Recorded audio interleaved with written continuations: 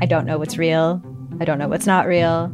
Limited Capacity is a collection of 6 darkly amusing stories about the mysterious ways we interact with the internet and with each other. There's something going on with him. It's like an act. I don't trust him. What? You're staring at me like I should say something, but I don't really know what to do here. That's the whole name of the game. Don't talk about how the town isn't real. You understand? Limited Capacity. Available now on CBC Listen or wherever you get your podcasts. This is a CBC podcast. Hello, sickos.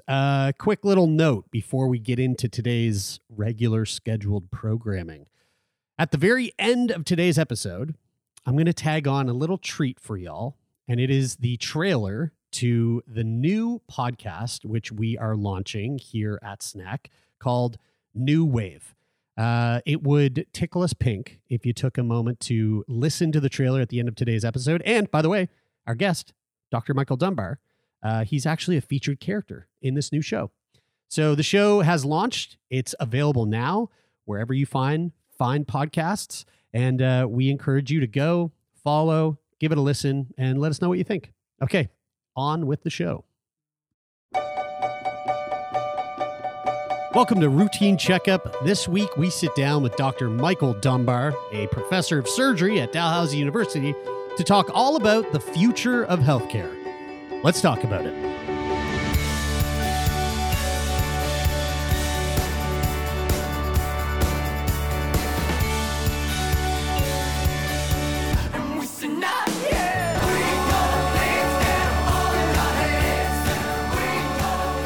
I love that we don't have to fuck with things.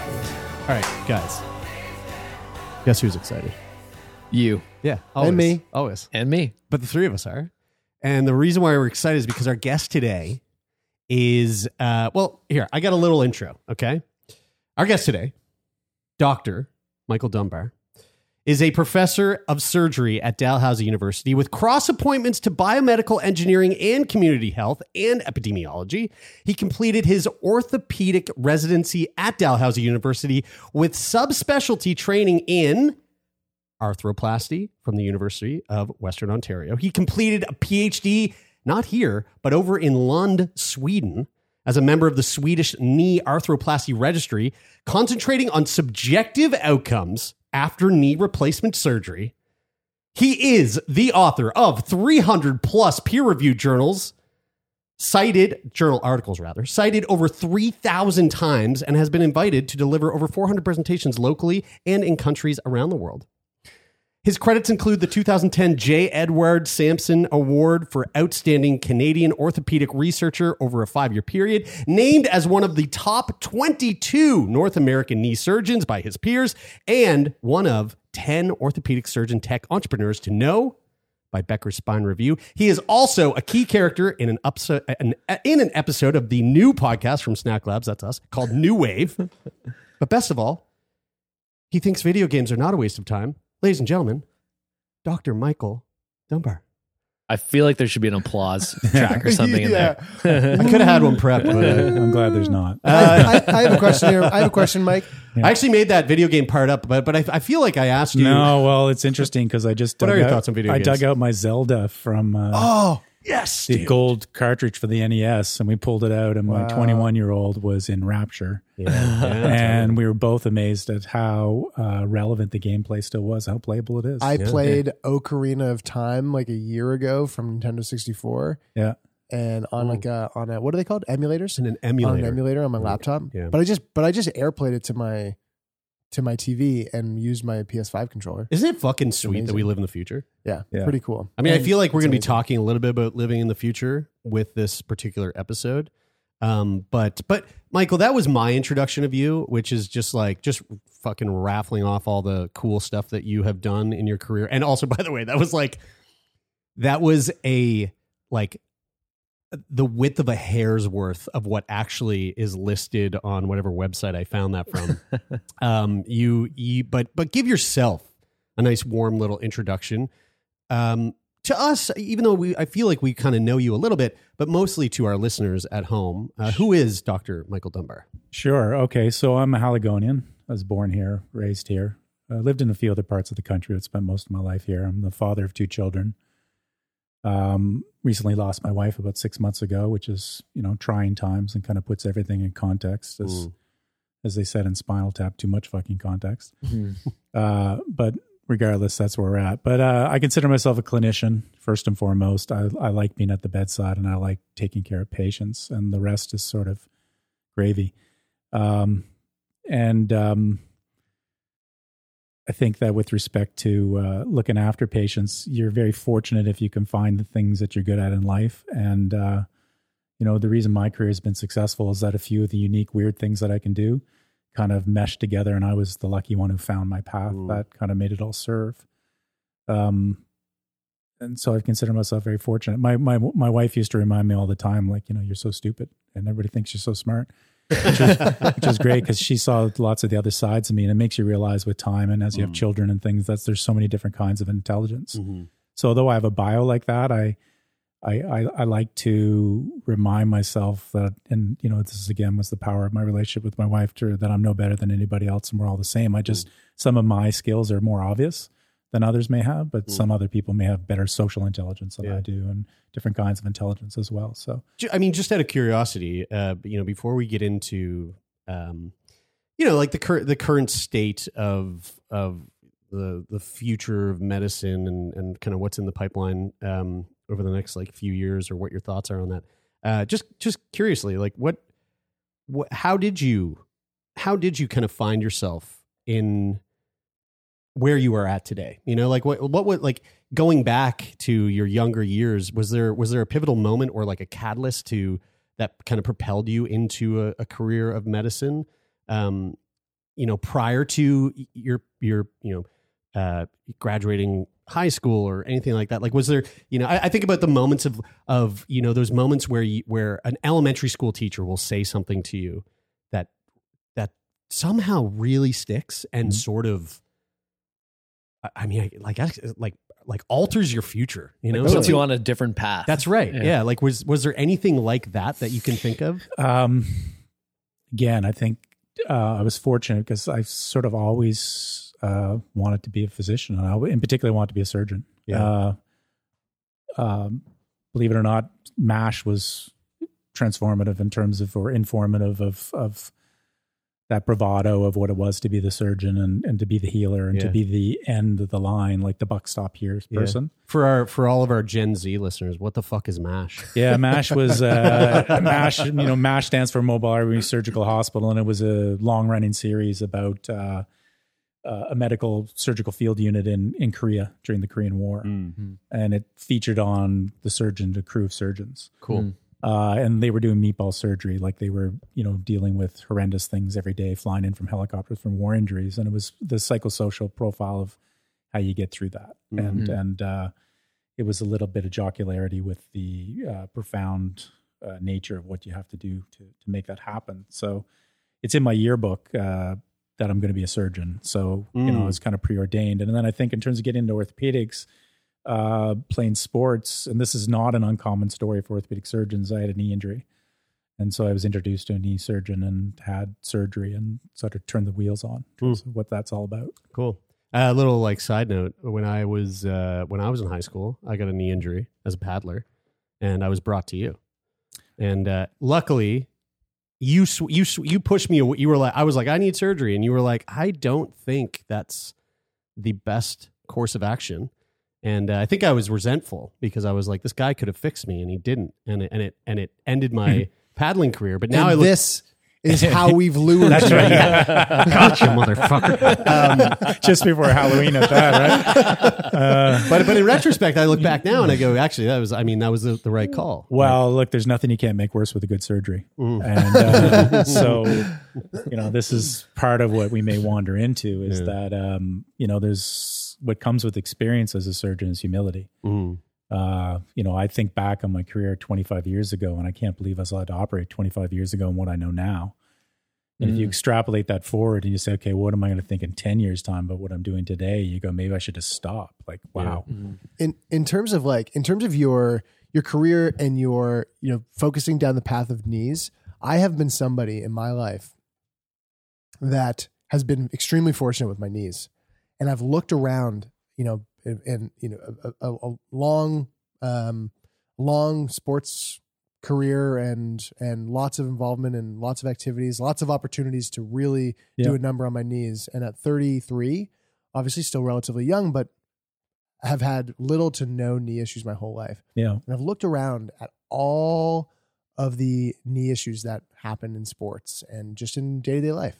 Yeah. And I've kind of been fascinated by the fact that I haven't, had that. But what are some of the intricacies or interesting things about the knee, how it works, how it's able to like perform? I look at running backs in football and think, man, their knees are just there's a lot phenomenal. to unpack there. One of the most interesting things to me is when you walk through Chicago Airport, there's a big brontosaurus dinosaur there, and that knee is not too much different from the knee that's in a human, right? So the basic building blocks of what constitutes a knee have been around for a long time evolutionarily. So that in itself is fascinating. But with respect to the sporting issue, there's lots of really interesting research about that. And you may well be aware of that there's been an epidemic of young female soccer players blowing out their anterior cruciate ligament. And that's a proprioceptive issue. And this is because theoretically females quite quickly go through growth spurt and they kind of outgrow the lever arm with respect to what the neuromuscular control can keep up to. And so they blow out their ACLs at alarmingly high rates. And then many of those people go on to have knee issues downstream, which is why the World Health Organization identified knee injury in young female soccer players as one of the top 4 issues to be worried about internationally, including landmines and ballistic missiles and back pain, right? Because it was such an epidemic. And the point being is that we're pushing people too hard into some things. Well, that whole point, I mean, I've been really fascinated. I've read something, I can't remember where it was or exactly, but it was about the way in which sports in general are trending. The expectation on athletes is trending younger and younger and younger. So instead of getting, the 12-year-old that's doing 4 sports, 4 or 5 sports, most of them casual, one maybe a little bit more serious, it's like by age 8, you've deleted all the other sports. You're focusing intensely on one. You're introducing that sport all year round. There's pressure from parents, blah, blah, blah, blah. And then as a result, you're seeing better pro athletes at younger ages, but higher rates of younger retirement, right? Because you're over exerting the body at a much earlier age. Yeah, and more importantly, perhaps, is you're also excluding. So you may be getting more elite people at the top, but you're excluding the true benefit of sport is for it to be ubiquitous for a whole population, to be able to go out and kick a ball around, or pick up road hockey, or be able to go for a jog or ride a bike. And to have that plurality of sports to be kind of a generalist as opposed to a specialist. I've never thought about it like that, which is fascinating because it's something that has happened in video games, and it's very obvious. Where you play a video game, you play an online video game where you're playing with people all around the world in like a in a group game like Call of Duty, and you go in and you play when the game comes out, but then in like 2 months' time, if you're not playing every day, all day, you're not relevant. Smoked. All of a sudden, the game is not fun. Yeah. Because there's too many people. Yeah. Unless you're me. Yeah, unless you're you. Naturally, just Brian. Yeah. But I've never thought about sport in that way, and that's a really interesting way to think about it. That it's not getting the joy of it is not getting spread out, and the benefit of it. Yeah, and then some people actually become intimidated and don't want to take it on because the bar is raised too high, and then we lose the societal benefits of that, of course, which is the general health benefit and mental health, not just physical health, of having everybody out and being active. Wow, that's a really interesting. And then when you look at the NBA, it's interesting in the NBA that the incidence of ACL injuries is really quite low for a bunch of 7-foot tall people jumping around and land on each other's feet. And it's because all the people who had poor proprioception got weeded out and didn't make it to the NBA. They all had their injuries on the way. So you have a select group that are neurophysiologically different. That's part of what it is to be an elite athlete. What is can you break down kind of like the musculature and the ligaments and tendons around the knee, and like, I think pretty much everybody is familiar with an ACL. Or at least they've heard the term, might not know exactly what it does, or in the MCL. Like, what are the things? I have no idea. And what are they their do, functions? where they are. What do they do for us when we're, playing basketball or playing football or whatever? So in its simplest form, the knee is a hinge joint, but it's more complicated than that because it is 3-dimensional motion through space that we should probably just gloss over because it's not that interesting to what we're talking about. And then that's controlled as a lever, it would be by muscle groups above and below. So muscles crossing the knee joint, which are called the origins, and then inserting into the lower leg bone called the tibia. And then there's a biomechanical advantage by firing those. Now, you imagine you just had two pieces of wood together, butted together each other, and you had a rope on one and you pulled, the two pieces of rope would just come apart. So you need some sort of controlling structures to keep them in a concentric fashion as they go through a range of motion. And that's what the ligaments do. So on either side of the knee, so the outside of the knee is called lateral by convention, and on the inside of the knee it's called medial. So there's a medial and lateral, collateral ligaments. Collateral meaning two of them parallel. And those basically keep your knee from falling apart from side to side as you're walking. And then with inside the knee are the cruciate ligaments, and those are the anterior. Anterior references the front and posterior is the back. So there's the anterior cruciate ligament, the ACL, and the posterior cruciate ligament, the PCL. And they're called cruciate ligaments because they're cruciform, they're cross-shaped. So they cross they cross each other in the middle of the knee. And so basically that keeps the knee from gimbaling or rotating apart or twisting because they're working against each other. The most appropriate function, however, of the cruciate ligaments is what's called proprioception, which is your ability to know where your knee is in space and the two bones are in relation to each other. So if you went to the dentist, and the reason they tell you not to eat after they freeze you and go, because you chew your cheek off, right? Because you wouldn't feel it. So it's the same thing with the cruciate ligaments. The cruciate ligaments allow you to understand where the two bones are so that you don't jam them together in a wrong fashion. So when you lose your anterior cruciate ligament, your chance of getting osteoarthritis down the road are much higher, partly because there's a significant injury at the time of rupturing it, but secondarily because you lose some of the proprioceptive ability to understand where your knee is. So if you tear your ACL, does that immediately increase the risk of your MCL being torn?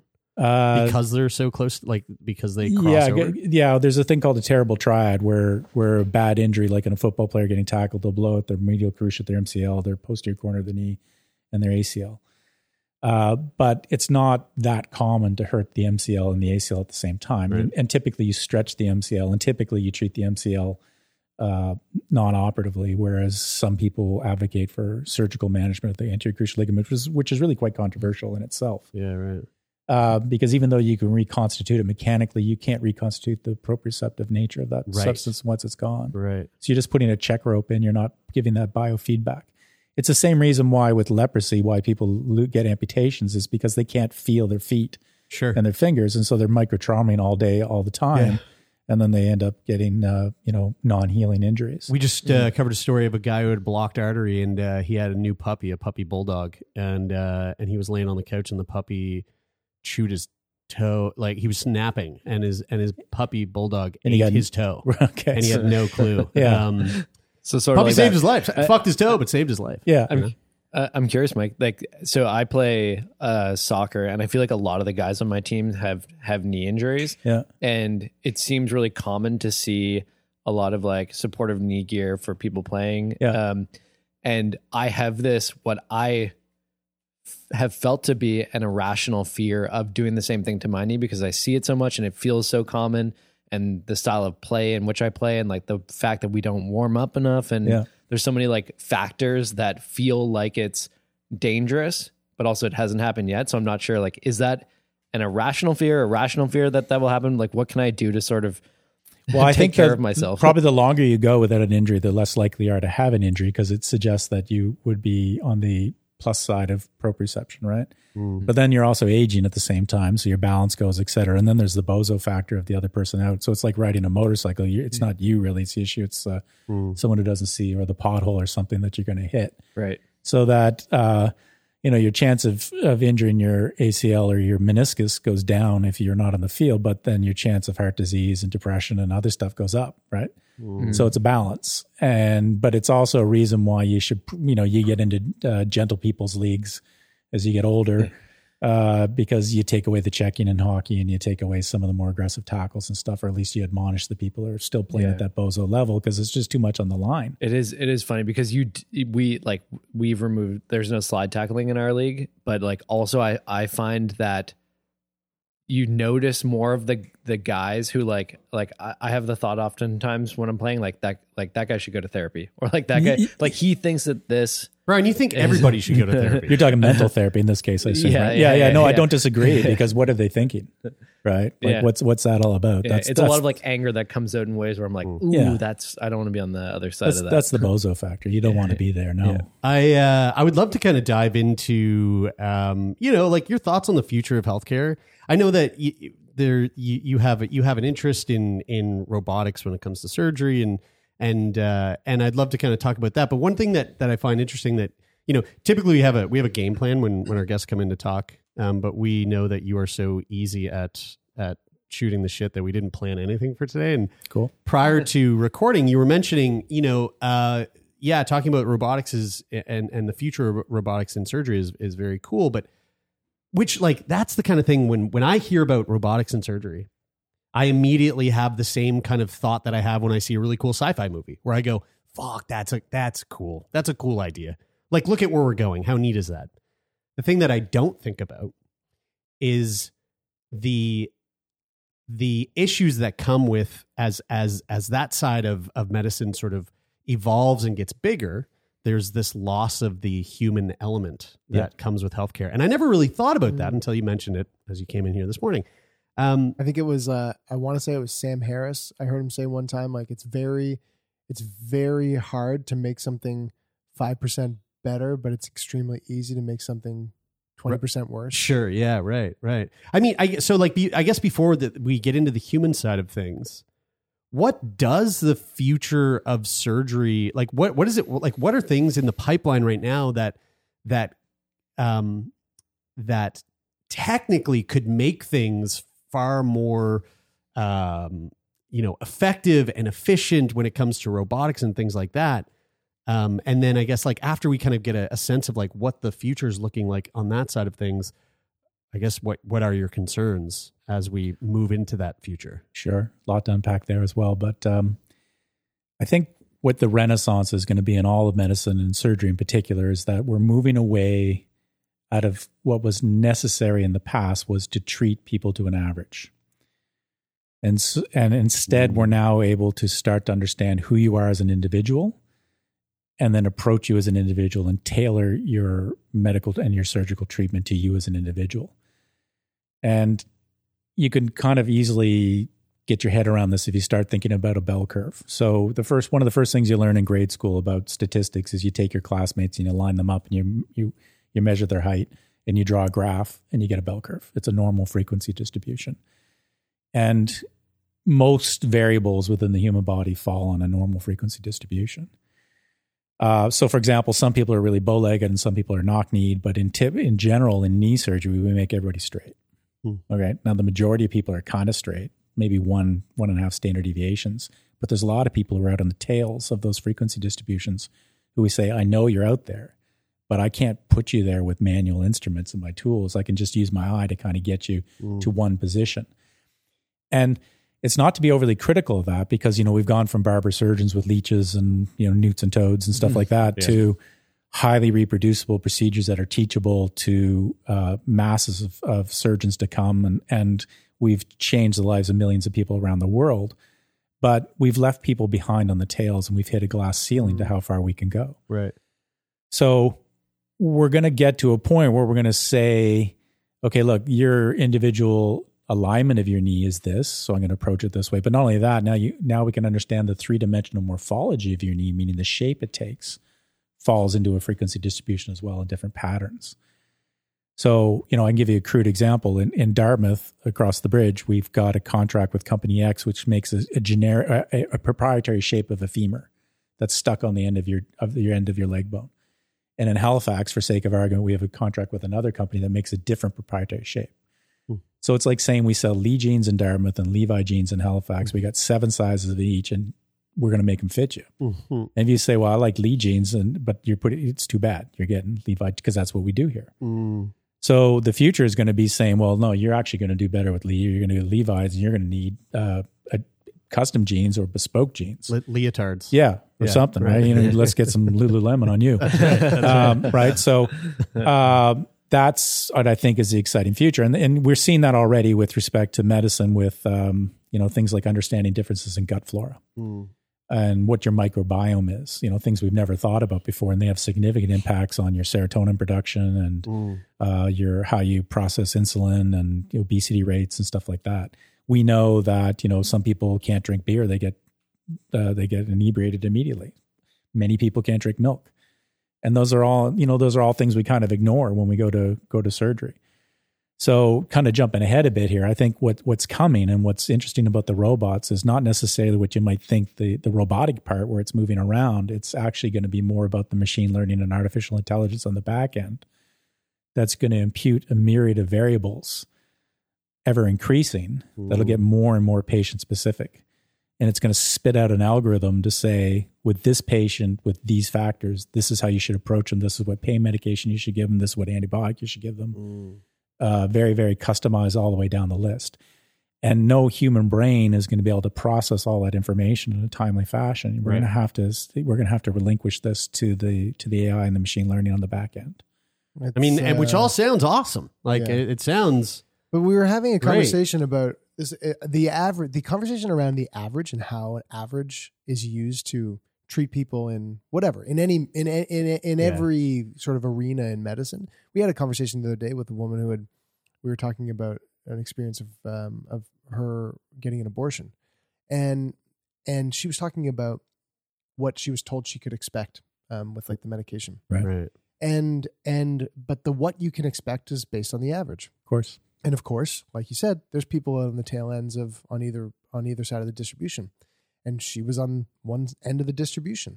So to her, even though she was experiencing something that was, more on the uncommon side of the distribution, to her, because she was told what she should expect, she might be dying.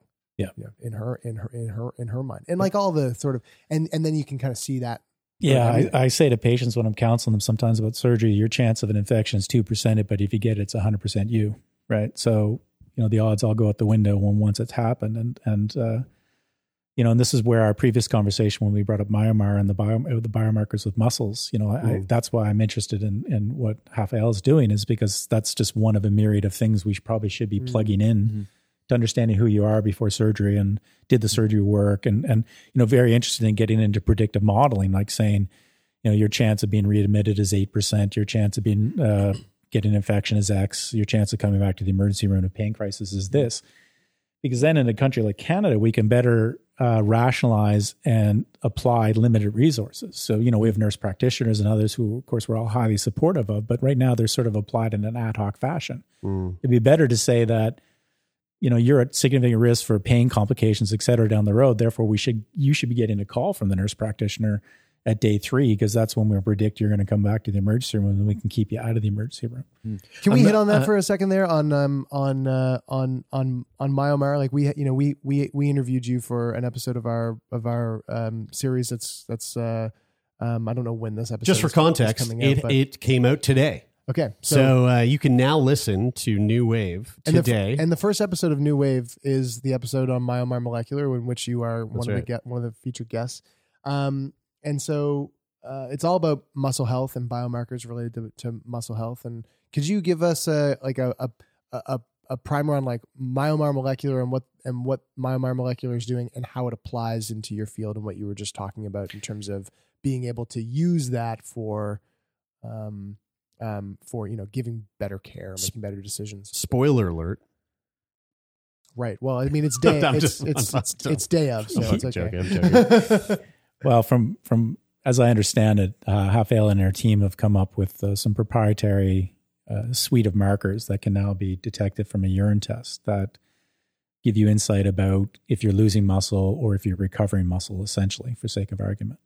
Or they could give you a steady state where your muscle mass is. So that could become interesting if you want to go to the gym and you're doing exercise, you want to see, other than just circumferences, et cetera, how effective I might be at a certain exercise, and could I tailor my exercises to change that? You could also look at people at risk of significant sarcopenia or a loss of muscle mass, and therefore intervene before they fall or break their hip or other things happen. But in my world, if we go back to this bespoke versus average,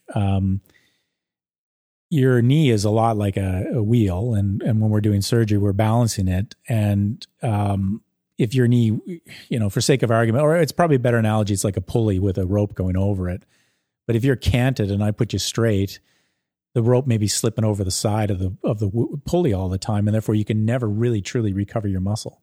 Because when you go to pull the muscle, it's slipping. And so it's not tensioned appropriately. It's not realigned appropriately. And so these very subtle things in terms of probably could be picked up on your muscle recovery post-surgery, and then when you plateau, and do some people get to a higher level of recovery or not, and that may be dependent on where we put the fulcrum of the pulley or the lever in your knee. So I think it's a really subtle way to start getting at the next level of iteration about what is the outcome of our surgery, and how iteratively, how did I do at hitting the target I was supposed to hit, by looking at a biomarker in terms of a appropriate functional outcome like muscle recovery. Cool. I'm curious if there's any challenges around the discussions that you have with patients when you're using like a machine learning model to predict what interventions might be the best for them. Like, is there, because to maybe like oversimplify this, I think of like people using ChatGPT for like research papers, for example. They like, it doesn't give back cited sources, so you can't necessarily be sure that it's the correct answer, or even if it is the correct answer, you're not really sure of the process of how it got there to begin with. But like, it did work, so that is right. Are there people who are like, what are people's general receptiveness to using machine learning and AI that isn't totally understood to like predict and project what the best interventions will be? Is there any challenges around that? Yeah, I think we're so early in it in medicine that we haven't really crossed the Rubicon on some of those discussion with patients. But a lot of the patients are using it before they get in to see us. Totally. And they're developing differential diagnoses. And medicine is largely pattern recognition, and it's based off of knowing a lot of knowledge about what different patterns are and then experience. And I mean, this is one of the strengths of ChatGPT, et cetera, is pulling from everything off the literature. Mm-hmm. Now, we know there's biases in the literature and all sorts of things that speak to ethnicity and all sorts of really important things that we have to be careful about.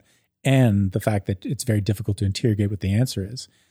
But it can give you, I think the most useful thing in the short term is like I said, a differential diagnosis list of possible diagnoses, some of which you may not thought to consider, that then you can go back as the human and then put that into your own calculations and say, okay, which of these makes sense with what's in front of me today? Mm-hmm. We often have a saying with robots and ChatGPT, et cetera, that robots and artificial intelligence aren't going to replace clinicians, but the clinicians that use robots and artificial intelligence are going to replace the clinicians that don't. Right. So I think it's a symbiosis, and this speaks into what we may get in later, is that I think that we need to be mindful of what the marriage is between those two. Really, because when we talk a lot about the black art of surgery and the art of medicine, and really that's a confidence interval issue, right? That's about how reproducible are my results. And we should be striving to make medicine and surgery in some ways more of a science. So if there is a target to hit in your knee, which we're starting to agree that there is a patient-specific target that differs between all of us, then I'm much better off if I can hit that. That's about accuracy and precision. That's what robots are good at, right? But what we can't lose is the other side of the equation, which is truly the psychosocial aspect, the art of humanity, is how you approach the patient. So, I often say to my trainees that I'm confident robots will be doing more and more of the surgery, but it's going to be a long, long time before robots come in and talk to you about surgery and get your consent and hold your hand and understand the relationship between the wife elbowing her husband and saying, "You're in pain all the time. Tell him you're in pain." And these really complex dynamics that go on, the fear in the patient's eye where you say, I don't think you should do this right now. Those are things that are still artful and part of the best part of it. And associated with that is humility, right? And I think that's honesty and humility and compassion and kindness are what we should double down on as clinicians, as machine learning, AI, and robotics come in and do more and more of the heavier lifting. That, the celebration of that is that allows us more time to do what's really important. I think that some of the statistics or some of the predictions show that the last fields that that robots are going to displace are going to be like teachers and nurses and the highly human touch. Mm-hmm. Do you think Part. do you think the education system in its current state will have to change to value more of that like empathetic sort of compassionate approach? I do. And, I often talk to trainees and et cetera. And, I'm not perfect. Don't get me wrong. But, sometimes you see people who are just kind of are blunt at the bedside, et cetera. And you kind of feel like shaking them and go like, what are you doing here? Like, what did you think your job was going to be?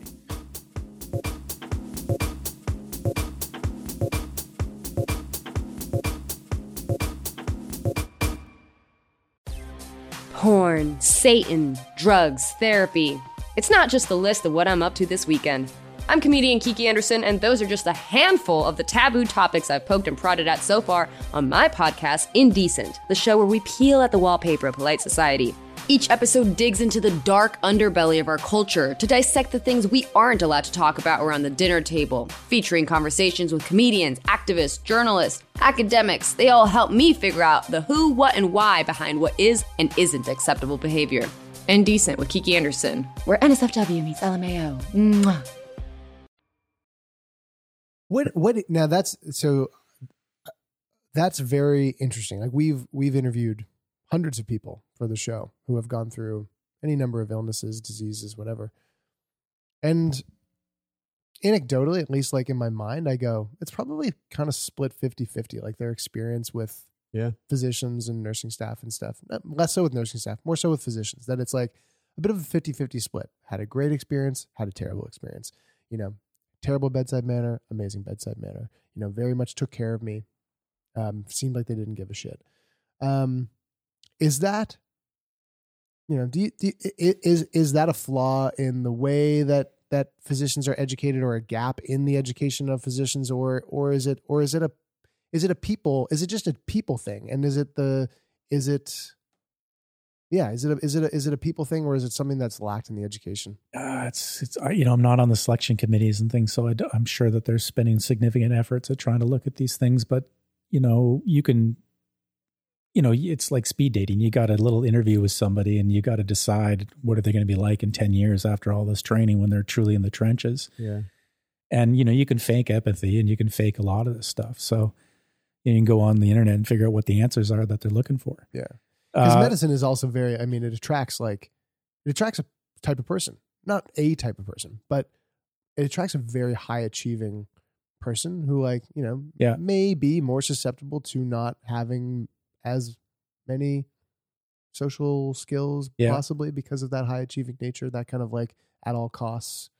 I kind of joke that I got selected where I am because it's for people with short attention span and shallow egos, right? Because you spend an hour and a half and you make someone radically better. And so it's kind of useful for that kind of personality profile. Yeah. But, I'll tell you a really personal story. Like my wife died 6 months ago, and she died of lung cancer. She was a palliative care nurse and non-smoker, healthy, active. It just stunned us. She got a diagnosis in December. She was dead 5 months later.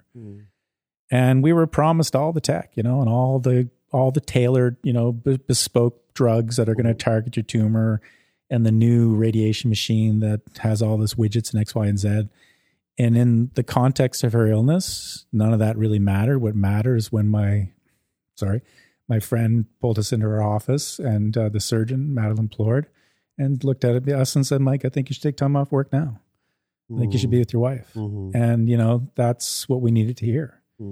Because that allowed us to refocus and concentrate on the last remaining months we had and to make the best of them. Mm-hmm.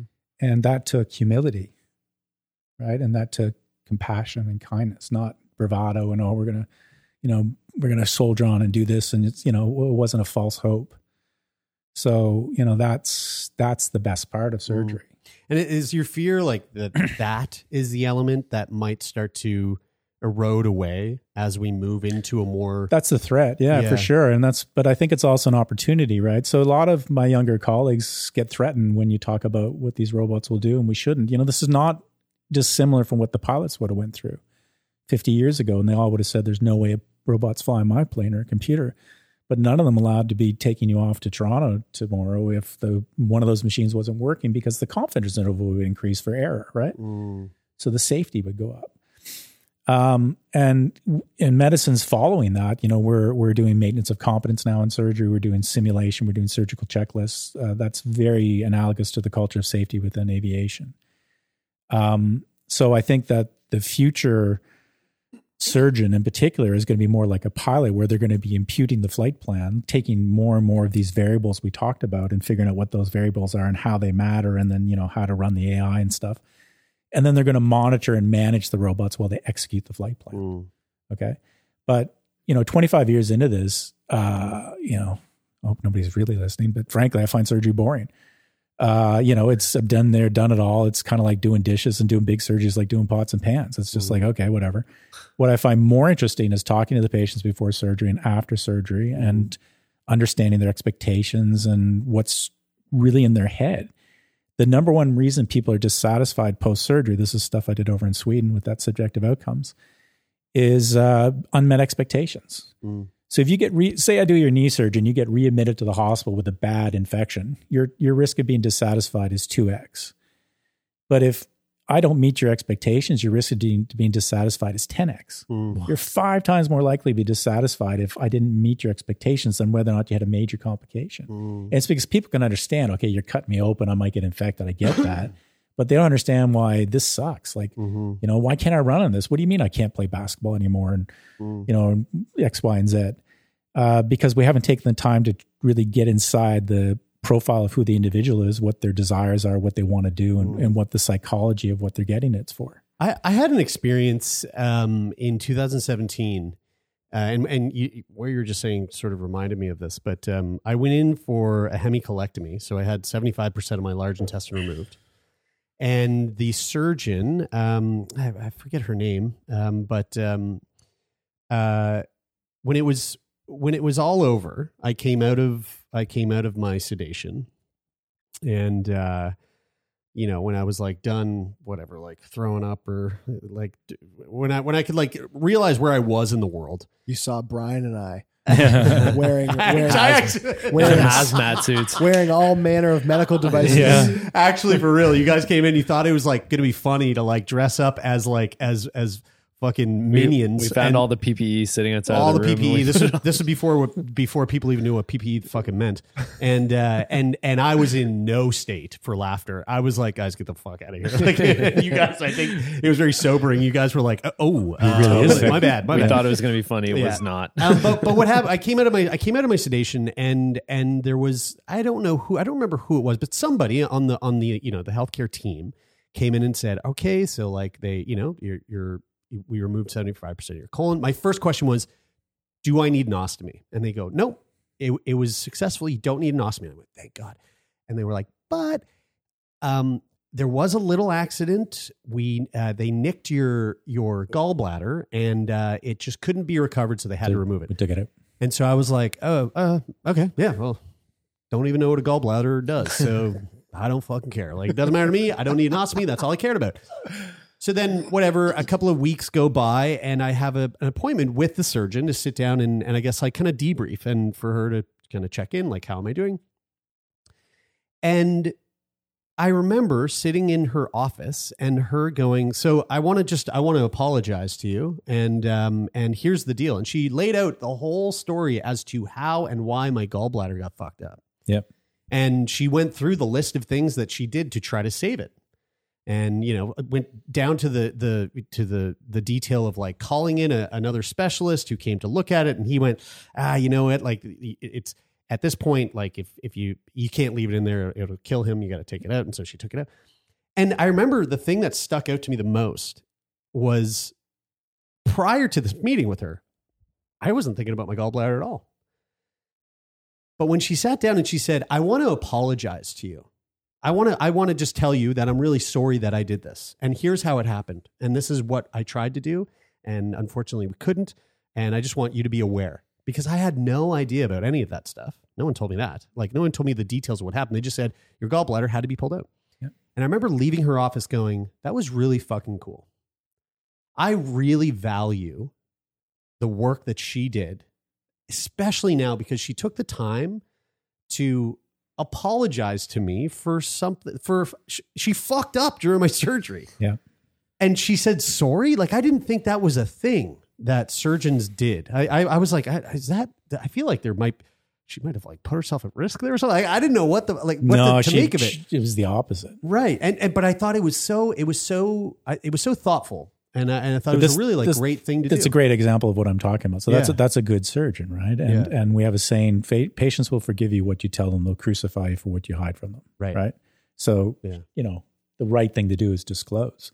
Because imagine you're at your family doctor's 2 years later getting your blood pressure and they go, oh, hey, how you doing with that, your gallbladder? And you're like, what are you talking about? I don't have a gallbladder? Right? Then you'd be pissed, right? You'd be like, what the fuck? What are you talking about? Was I born without it? Yeah, right? So there is nothing but honesty in this because, we're imperfect, right? And that's the nature of it. And that's why, burnout and substance abuse and divorces are so high in surgery because the stakes are so friggin' high. Yeah. But we're all imperfect. Yeah. So invariably have these things. But as I reflect back on my career, some of the closest relationships I have with my patients are individuals who I've had complications with. Right. Because they've seen me suffer with them. They've seen me shed a tear. They've seen the anxiety in my face. They know that I care and I'm with them on that. That's always the thing in any relationship, especially in any relationship where somebody is doing something for you or if they're in a position that is often perceived as like an elevated position. I think we had this conversation with somebody we were talking to recently, Natalie Ruskin, who's like she's a success coach, and we were talking about the idea of like you're a success coach, so I feel like you might be susceptible to feeling like you have to be the most successful person on earth to do your job because otherwise people will think that you're a fraud. Yeah. And it's like, well, the reality is that one of the things that we're talking about that creates a close connection with her and her the people that she works with is telling them that she has days where she doesn't believe in herself, that she wants, that she thinks that she has this internal monologue, and that in any profession of going, hey, I'm human, you're human, I'm human. Yeah. I'm not that dissimilar to you. Like you said at the beginning, like I've got this set of skills that have maybe been more obvious. And so I've had this successful career in this, but like we're the same. And that sameness goes a lot further than the you're on a pedestal dynamic. Totally. Because which is just an illusion anyway. It's an illusion, of course. There is some utility in it because you have to have some belief in a healer, right? And there's a reason shamans had the position they did, et cetera. But that's why we wear lab coats and put our diplomas up. It's part of modern day shamanism. But it's not to be a separator at the end of the day or differentiate us from common humanity, right? This is, again, I'll get personal again, but this is a little bit off topic. But I wrote in my wife's obituary specifically what she died from, and I'm not ashamed to talk about it because often you read people's obituaries, you don't know why they died. Totally. Yeah.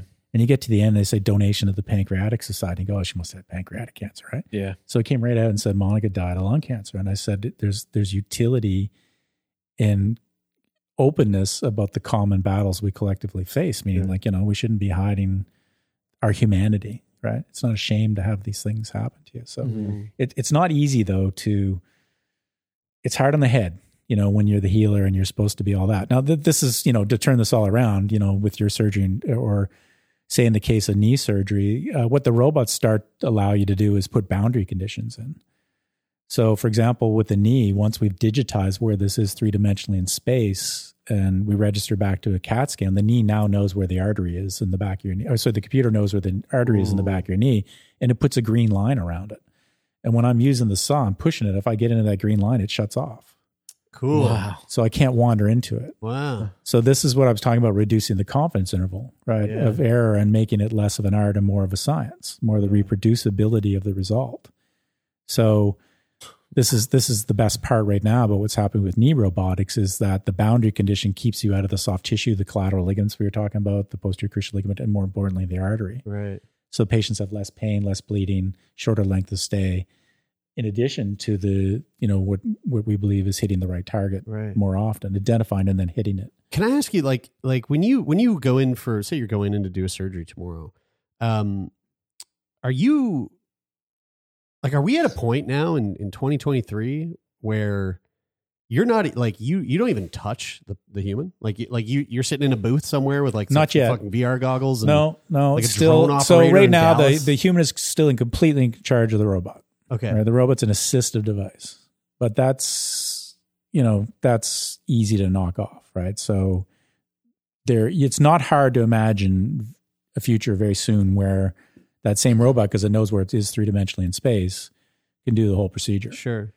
And then the surgeon would just hold the button and let go of the button like a dead man switch to turn it off. Right. When But like, do you? How often are you like using your fingers and hands and like? Well, you still got to get peeling in. skin back and you still got to get into the knee to do it, and then once you set it up, the robot does the rest. Cool. And then you got to close it on the way out. But this also has a tangential discussion.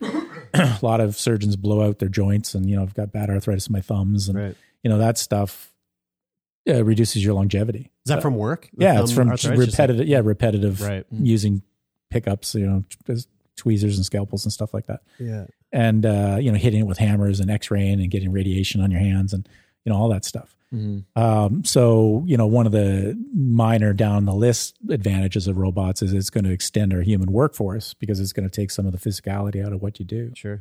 Hopefully not as long as politicians. Yeah. I have a question for you, Mike, a little bit. Such an ageist. Pretty unrelated in general, but something that piqued my curiosity that we haven't talked about on the podcast in a long time, and related to surgery is that I had my appendix removed when I was 19. Oh yeah, I thought about this. I thought about this just moments ago. That's wonderful. And I have an identical twin brother, and I showed up at the hospital and didn't realize that you didn't need to physically have your health card there. So I used my brother's, and wow. And I think the record shows that he doesn't have an appendix, and you should probably clarify that. That's what we said. How do you do that? Like, who do you call what? I just got a medal. I don't know. That's not really like a. It's not really like Mike's department. You're Fox now. No, is there like a hotline or something? Yeah, there could be. That's for like people there. in similar situations. Yeah, or just have him go in and then everybody think that he spontaneously regenerated it. And we'll call him the Starfish Kid and all this stuff, right? I mean, really, Brian, I feel like this is a missed opportunity so far, but like you should try to get to the bottom of that and document the whole thing. We'll just turn it into an episode. 100%. Yeah. I don't think it would be easy. Yeah. Man, I called especially now because your brother isn't even a Canadian citizen anymore. I know he lives in Dubai. It's not going to be easy because I called MSI to get a new health card 11 times over the course of a year and a half before. Yeah. Dude, I've been waiting on mine since 2019. So the first time we had this conversation on the your podcast, appendix issue was not going to get cleared up quickly. the first time we had this conversation on the podcast, I called a number. I think somebody sent me a number or I found it online. And I called and I tried to explain the story to them, and almost immediately the person was like, "Well, this is way above my pay grade." Well, I'm thinking the same thing. And it was like basically a hang up call, and so I gave up. You need to talk to goodness, who's the woman who runs the Nova Scotia Health Authority? Karen Oldfield. Yeah, You need to talk to Karen Oldfield. Karen. She'd sort it. She's really good. That's it. She runs the whole show. Yeah, I'll you need send her a the message. top dog. Yeah, that's it. Well, to give a shout out to her, she's a data person, and she gets all this robotic stuff and what it can bring. Mm-hmm. Yeah. Because what's also interesting about the robot now is so we've got this plurality of really interesting preoperative imaging. So we have CT scans and MRIs and PET scans, which make these really large log files of data that previously just kind of sat by themselves, but now those are imputed into the robot, and then the robot is basically hooked onto the patient, and then every move at surgery is recorded. So how much time I took with the saw and what I cut and where I cut, et cetera. Every one of those moves is recorded, very much like a black box in an airplane. Yeah, right. Right. So we now have, when you marry those two, and then you look at longitudinal outcomes, which is something we're getting pretty good at in Nova Scotia, is what happened to you after your surgery or your medical intervention and who returned to the emerge, et cetera.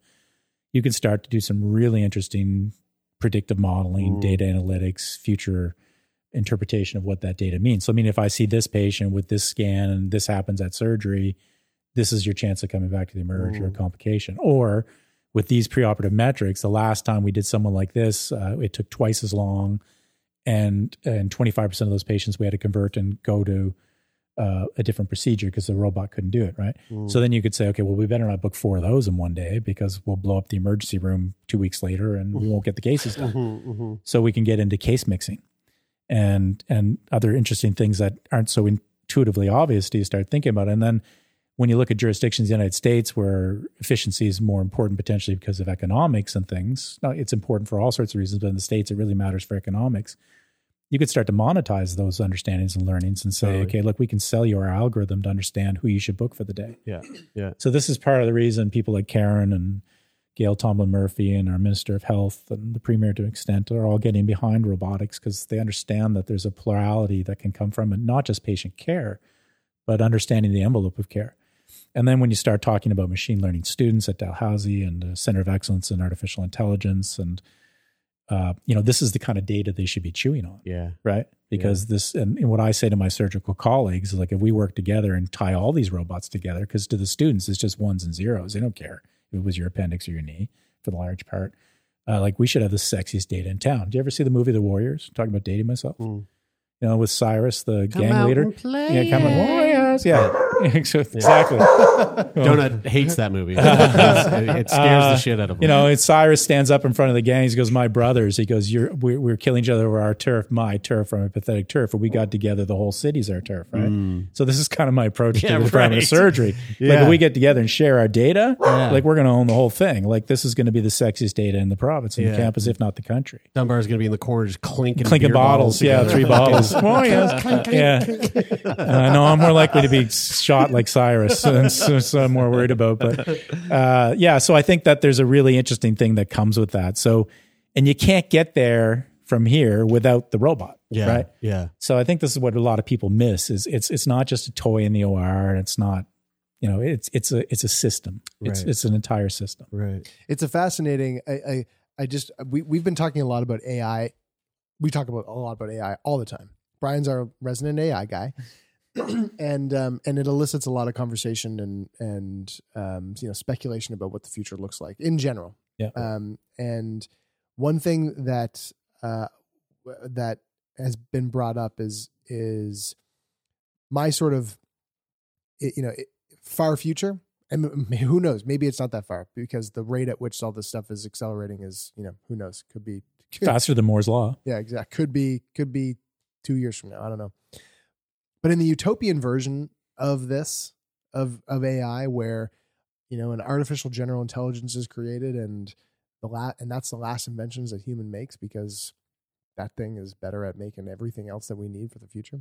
And that it does everything down the supply chain of everything. And, you don't need to buy anything anymore and you don't need to make any money anymore. And you can just, in that version, I've kind of had this idea like, okay, well, in that version, it seems to me like capitalism dies in this world, and now everybody needs to like figure out what to do, and that's a big problem. And on the positive side of that, Brian, you said something to me recently that was like, I feel like it would be a creative renaissance and like a humanity renaissance, and to that end, like the things that you've talked about of going, we need to figure out. People in that world, people aren't going to stop getting sick, and the robot is not going to console them. And so I kind of, or will they? Yeah. I hear what you're saying. I mean, if the robot's Wall-E, I just like, you've seen her. I think about what you said there about the fact that there are things that robots will not do, that AI will not do, and we need humans to be able to do those things. Yeah. And but we may not get as sick though. By the way, you were probably going to jump in on that because the AI may understand that when you eat this and you don't sleep like this, and then you get up late this day, you get a migraine every Tuesday. Do you know that? And it's going to spit out a thing to say stop that. Yeah. Right. And or if you keep doing that in 16 and a half years, you're going to have a big tumor on your head or something like that. That is the wild part. Yeah. Because again, I think it was Sam Harris who described a scenario, a sort of like hypothetical scenario of going, you think about this, like the far reaches of AI. Let's say you're having a conversation with an AI. The AI, you ask the AI a question. In the time that it would take you to formulate a response, it has combed through every piece of information that's ever been available in the wholeness of humanity and has extrapolated 100 1,000 years into the future of all the possibilities in the time that it would taken you to, to come up with a response. The problem is if it's going to spit out 42 as the answer, right? Hitchhiker's Guide, right? And I don't understand the answer. Well, you didn't understand the question. Yeah. What do you? I just a personal question before we wrap here. What are your plans? Have you thought about your plans? Like when you retire, like what are you going to do to fill your time? Because I that's feel like scary. That's a scary notion, and we might have talked about this last time. But my passion would be if I could choose my path right now, I'd do a Master of Fine Arts. And I would do the intersection of humanity and robots and technology and what that looks like in a mixed media format. Yeah. And just kind of explore with that, kind of push the left brain and the right brain. Well, if you ever hit us up, and we'll turn it into a podcast. That's some quality content. All right, I want to end. If you're going to end, I want to bring one other thing up that I think is interesting. Yeah, please. So we're trying to stand up a center of excellence in Nova Scotia Health of robotics, and right now we have for any health district we have more robots than anybody in the country. Cool. And we have 75% of basically the knee robots in Canada are in Halifax right now. We have three out of four. Okay. So that's starting to get people's attention. And what I'm trying to tell people is like, this is not just about what we talked about, the accuracy and precision. It's also about the health economics of what that means. So we should have economics students. We should have machine learning and AI students. But we should also have philosophy students and ethics students in, because there gets to be some really interesting questions. So have you ever heard of the tunnel experiment? No. Okay. So this comes out of Waterloo, where they do a lot on AI. And they've developed the tunnel experiment, which is basically, okay, I'm going to pay attention because I'm going to quiz you on this. You're traveling down a road in a fully autonomous car. You're the only person in it. You're going a 1-lane road. You're about to go in a tunnel, hence the tunnel experiment. And a child runs out in front of the car. Okay, so there's no Kobayashi Maru here. You can't fudge this. There's only two answers. The car can either carry on and run over the child, or it can swerve off the side of the road, and so it can basically kill the child or kill the driver. What should the car do? Start with you. Oh, fuck, I mean... The answer is never to kill the child. So I'm going to kill the you. Kill the What do you think? I think kill the child. Okay. I would have to say kill the child, even though I feel like there's some sort of other answer to this. Do we get to give our our reasoning behind it? No. Okay. So the simple answer is simple answer is you guys are fucking. Wait. Sorry. Did I say kill the child? I meant drive off. All right, thanks, Brian. So the simple majority of people, when asked this, pick to kill the child. But to your point, it's not the question. The question is who should program that into the car. So meaning like when you get in the car and you start it up, do you pick that day? I feel like killing the kid today and not me because I got to, I'm going out on a big social. Should it be the car maker? If you buy a Honda, you kill the child. If you buy a BMW, you kill you.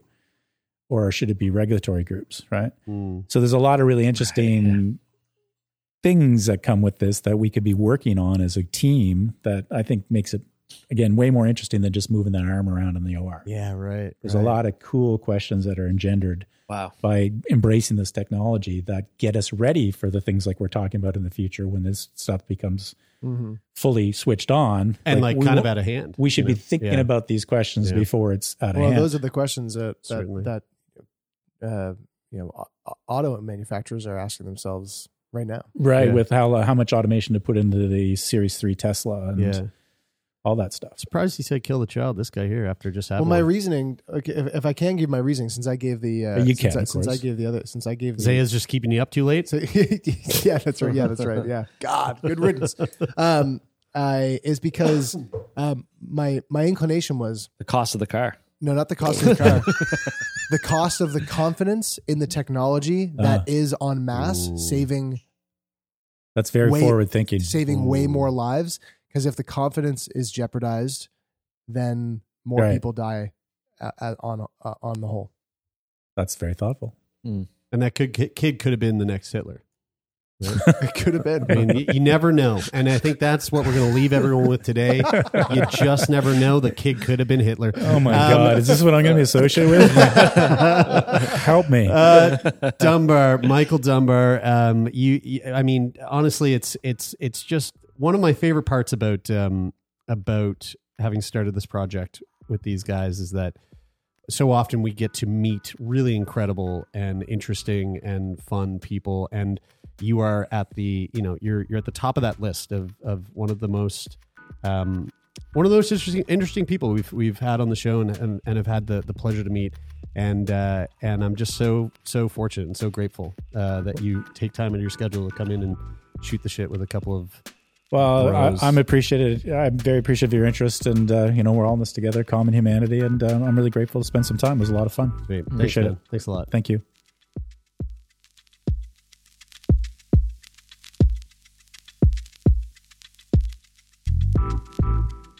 All right, folks, there you go. Hope you enjoyed that conversation with Dr. Michael Dunbar. What a cool guy, huh? Like I said at the very top of the episode, stick around. Right after this, we're going to throw to the trailer to the new show that Brian Taylor and myself have produced. We've been working tirelessly over this show for the past few months, and we're really excited that it launches today. It's called New Wave. So on Apple Podcasts, go give it a follow. On Spotify, go give it a follow. And leave a rating and a review. Support your boys. You know what I'm saying? So without further ado, here's the trailer to the latest show that we are producing here at Snack. Enjoy.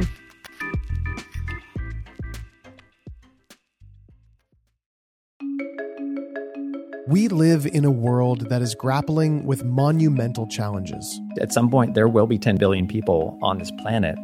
Food scarcity. Researchers have published studies that say we might run out of fish by 2050. Aging populations. After breaking your hip, 25 to 33% of people are dead over age 65, no matter what you do. And debilitating diseases. Close to 1 billion people globally suffer from sleep apnea. These are serious problems.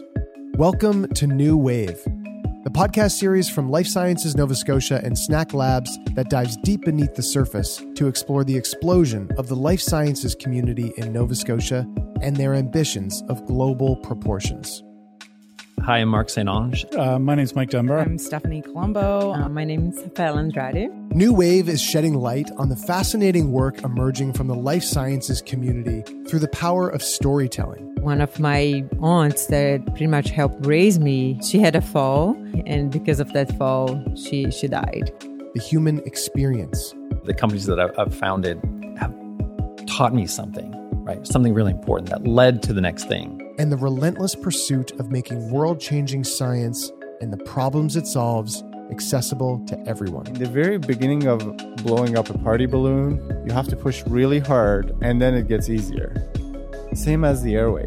Come with us as we discover a new wave of science and innovators that are swelling on the shores of Nova Scotia. Subscribe now on Apple Podcasts, Spotify, or wherever you get your podcasts.